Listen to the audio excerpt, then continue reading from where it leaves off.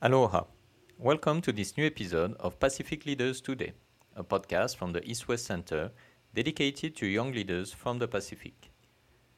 This portion of the series focuses on alumni of the Pacific Island Leadership Program, an East-West Center program that seeks to build leaders dedicated to shaping the future prosperity of the Pacific region by taking informed and effective action, and is funded by the Ministry of Foreign Affairs of the Republic of China, Taiwan.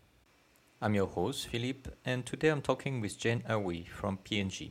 Jane is an academic and a community leader who has committed her life to peace building and reconciliation through creative arts and communication. Jane is a relentless woman leader, and with her, I'm talking today on how to build new and innovative ways to build bridges in island communities, as well as the key role women can play in the future of the Pacific.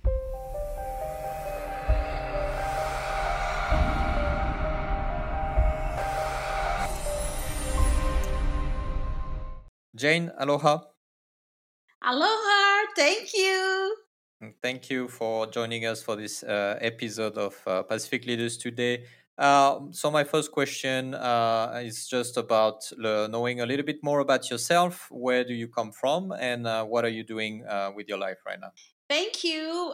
My name is Dr. Jane Awi. I am an academic and I teach at a university in Papua New Guinea that's called the University of Goroka, which is a teacher training university. And currently, my role is the executive director for the Samara Research Institute, which is a new research institute set up to look after all research activities at the University of Goroka. So we have 7 research centers at the University of Goroka, and the Samara Research Institute, which I'm the executive director, provides the overall coordination of these these 7 research centers. So yes, that's at the university. I provide this research leadership uh, to the research centers. I'm also very passionate about voluntary work for community development and peace rebuilding in my own community, which is in the Simbu province of Papua New Guinea.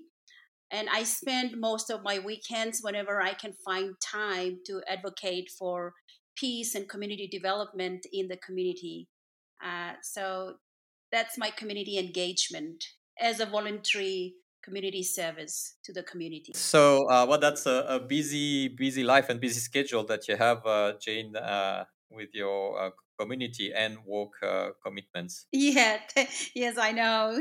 Thank you. And so, if you are participating in this podcast, it's because you are a former Pacific Island Leadership Program Fellow, program run by the East West Center and funded by the government of Taiwan. That was Generation One, so we were one of the pioneers of this program. Can you tell me why did you decide to participate in the PILP, and how did it impact you? Thank you. The reason why I participated in the Pacific Island Leadership Program was simply to acquire some leadership training and some leadership knowledge and understanding that will help me to address community issues, especially community issues relating to ethnic clash and ethnic fights in my Mm. province, especially in the village that I come from. And so I have an upbringing where every 5 years, Papua New Guinea has national election. And what Mhm. unfolds with the national election is that we have competing political candidates who contest, and when some of them lose the quest, they they inflict violence in the community, I guess, with the support of the supporters and communities. There is what we call tribal fight or ethnic clash. Mhm. And I am a victim of that. Every 5 years, my parents would take us away from the community as taking refuge because of the violence in the community. And I never had a stable upbringing in my childhood days. And so as I acquired further education, I realized that I needed to make a contribution in my community and to address this problem of violence and to restore peace in the community. And so when I completed my doctoral studies in creative industry at the Queensland University of Technology, I wanted to see how I could utilize my training in creative industry for peace building, but I needed a bit of training in leadership to acquire the leadership skills and the Mm-hmm. leadership content and knowledge that will complement my creative industry training, and together rebuild the community and restore peace in the community. So that was the inspiration why I took up this Pacific Island Leadership Program immediately after my PhD study. Mm. Okay. And so how did the learnings that you gained during the PILP helped you to move forward in that plan of yours to help building peace in your communities? Thank you. This is a very good question because the leadership training with the Pacific Island Leadership Program was a transformative training. I gained a lot out of this training, and after the Pacific Island Leadership Program, I returned to my community. Immediately, I mobilized the community and applied some of the training that was given to us, especially the project on community action project.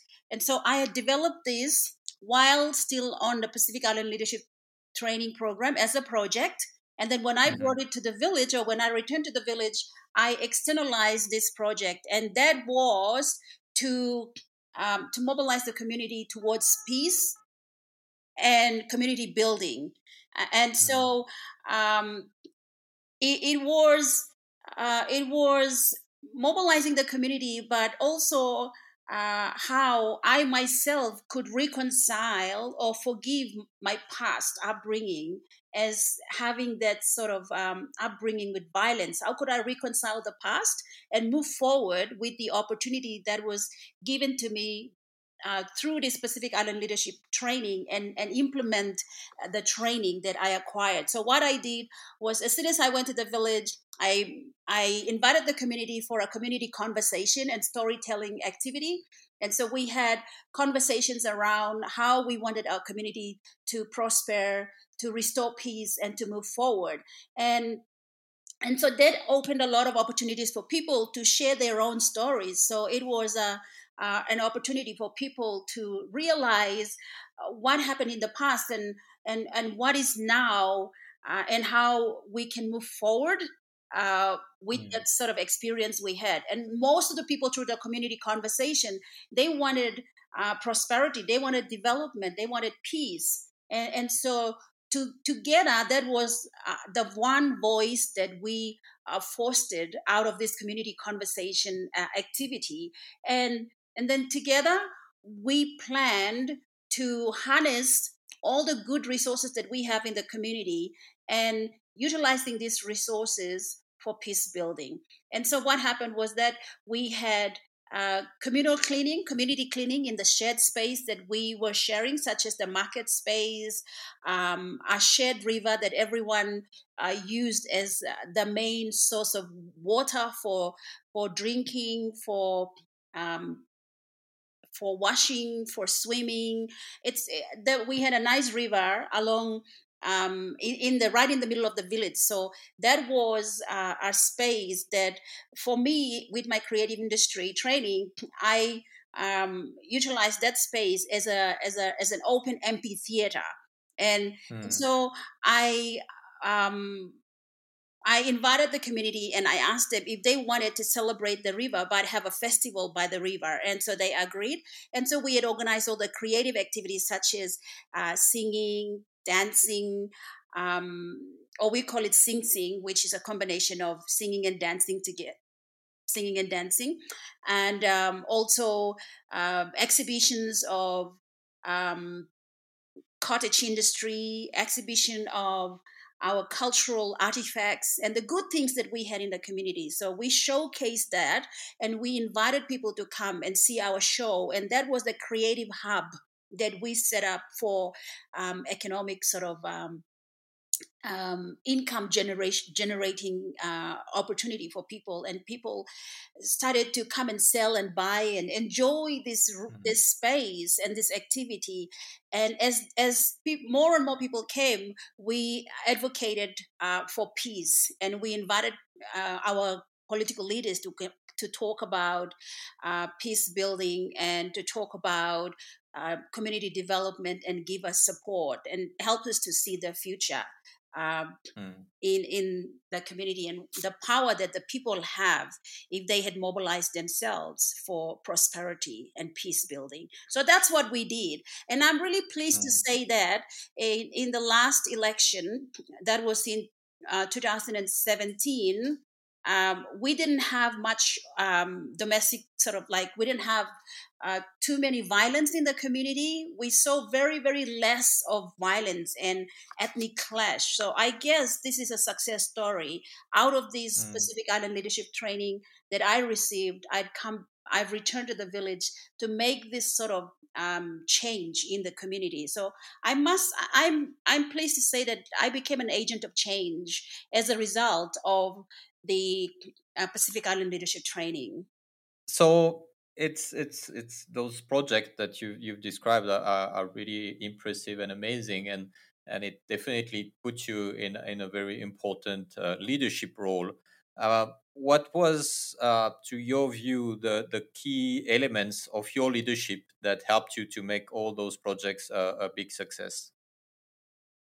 The key element is the having the right leadership skills and the right leadership knowledge to lead as a Mm. leader. And so educating ourselves and knowing the right kind of leadership skills and knowledge and tools that is given to us that empowers us, or for me in particular, it empowered me to stand in public because in Papua New Guinea, especially in the highlands where I come from, it's a male dominated society. Not many women stand in public and speak and lead the community.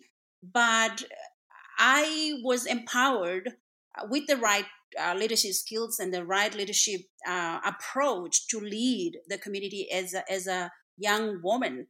And I was Mm. able to do that and lead people to peacemaking, to prosperity, to community development. And people listened to me and people followed me.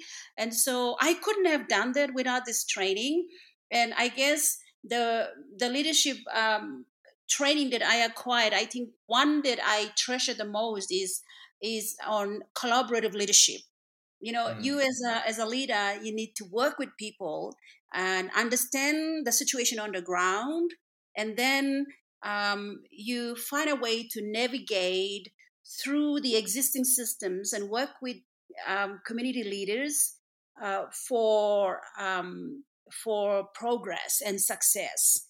And so having that sort of awareness was very important for me because for me personally, individually, I've studied abroad mostly, and I was in the village, but I was out of the village at the same time. I was inside, but at the same time outside. I was Mm. visible in the community, but invisible at the same time, simply because of my postgraduate studies and my education life. I started Mm. mostly outside of my own community in my own country. And so going back to the community and trying to work with the community was a challenge. That's why I was visible and invisible at the same time. And therefore, being a collaborative leader and working with people in partnership was very, very important. Mm. And it's interesting what you're saying about being visible and invisible. It kind of relates to the concept of what some people call leaderless leadership, which is very much stepping up as a leader when it's needed and then disappearing to let others take the lead. And there's not like just one person that focuses the leadership on him on herself. Um, Absolutely.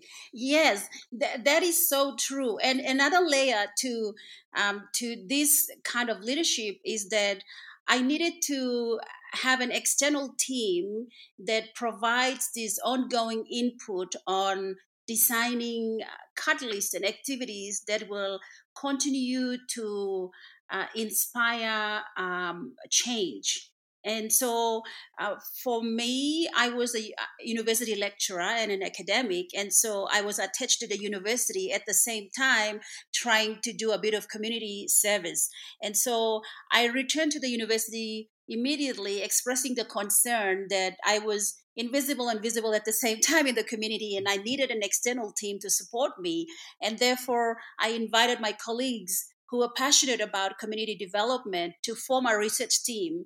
And so I led a team of four researchers across the university who supported me to go to the community. And then we converted the community project into a research project. And right now we are writing about it. We published two papers, and we've got eight more papers to publish.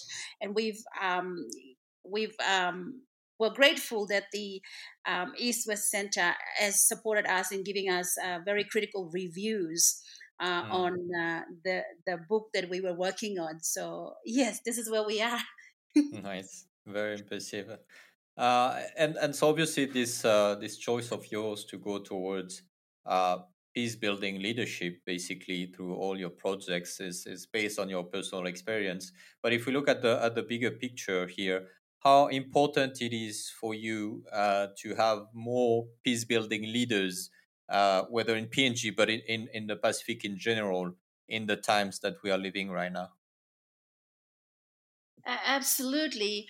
In the Pacific, I think one area that I think more participation has to be emphasized is looking at increasing women participation at the top level, at the national and international level. We are getting very less and less number of women in these very critical positions who can bring in a balance in conversation, in policy, in development, and bringing in or representing the voice of the women. Mm, We're seeing less and less and less of that, and I feel that especially when we have violence or conflicts or problems in Papua New Guinea. One case in particular is the gender based violence, which is eating into the fabrics of our society. And we're getting domestic violence cases every probably day or every year we get cases of domestic violence. And I mm, feel that women's voice are missing in at the national and international level, especially as a Pacific community. We need to promote and encourage more women to participate in decision making, especially when we have conflicts and situations that affect women. And mm, children and young people. I think women can make a significant impact if they are given the opportunity. So this is one area that I think we need to increase consciousness and awareness um, to people, um, I guess, in authorities that can accommodate for women participation. mm. Yeah, the role of women as peace builders in communities is known to be very very important, and especially in our islands, right? Exactly, exactly. Mm. That's right. Yeah. And so that ties perfectly to the next question. 2022 is going to be an important year for PNG because, if I'm not mistaken, you have elections at the end of the year, and maybe Fiji as well will have elections this year. So we may see some kind of change and turnover in the leadership of those countries and maybe in other places in the region. So thinking about what's going to happen and what's at stake right now, given all that you've described, how do you envision the future of the Pacific in the years to come?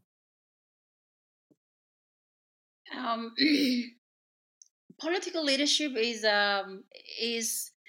is an area that needs, um, I guess, that needs participation of all citizens, and especially our political leaders, and the political house must be represented by both males and females. And Mm, the Pacific will be a better place if we have equal number of women leaders and equal number of male or men leaders in decision making for uh, their citizens. Now, in Papua New Guinea, as we are preparing for the national election, which is about a month away, around March, I think the election will be open, and people will begin to do their campaigns. Now, I am hoping that more women candidates will put their hands up and volunteer to be contesting, because that's what we need for Papua New Guinea. We need to increase consciousness that women are alive and women make up the country. Women are mothers of the country.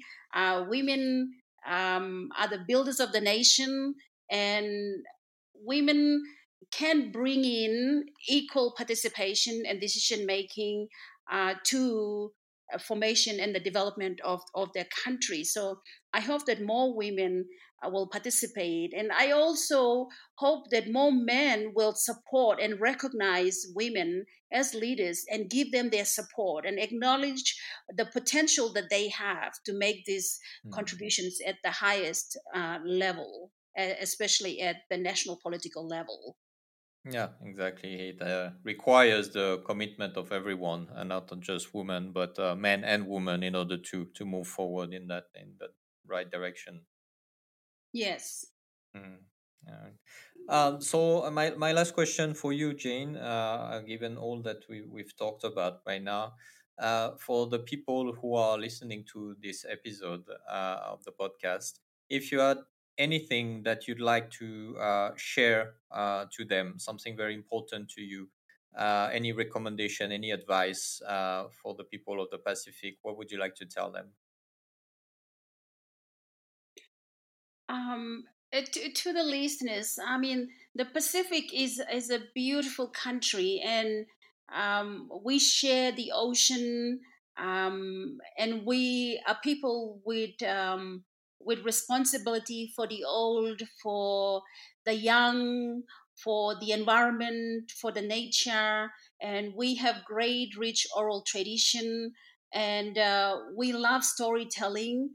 And the problems that we see now, especially with COVID 19 pandemic, I think with the Pacific Island can find a way to navigate emerging sort of challenges such as the COVID pandemic that is attacking the world right now.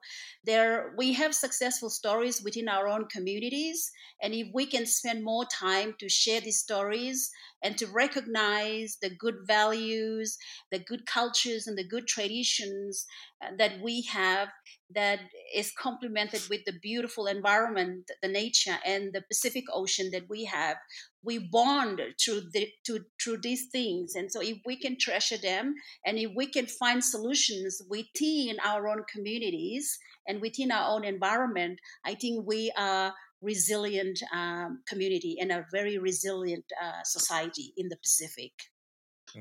Well, great inspiration. I'm pretty sure with your knowledge and your commitment to creative communication, our communities can find ways to really be more visible in the region and beyond that as well.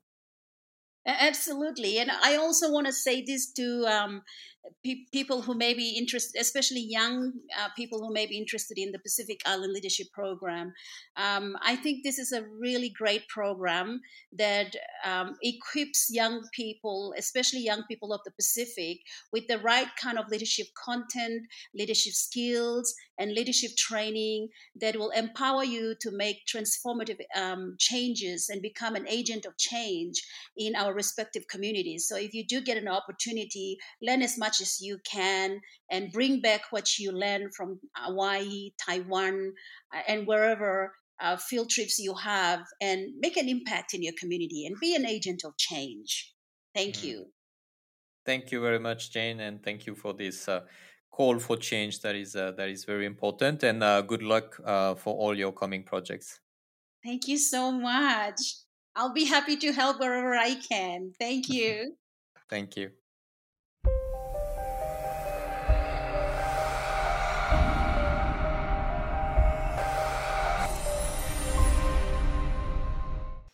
Pacific Leaders Today is the podcast produced by the East-West Center, a non-profit organization that promotes better relations and understanding among the people and nations of the United States, Asia, and the Pacific through cooperative study, research, and dialogue.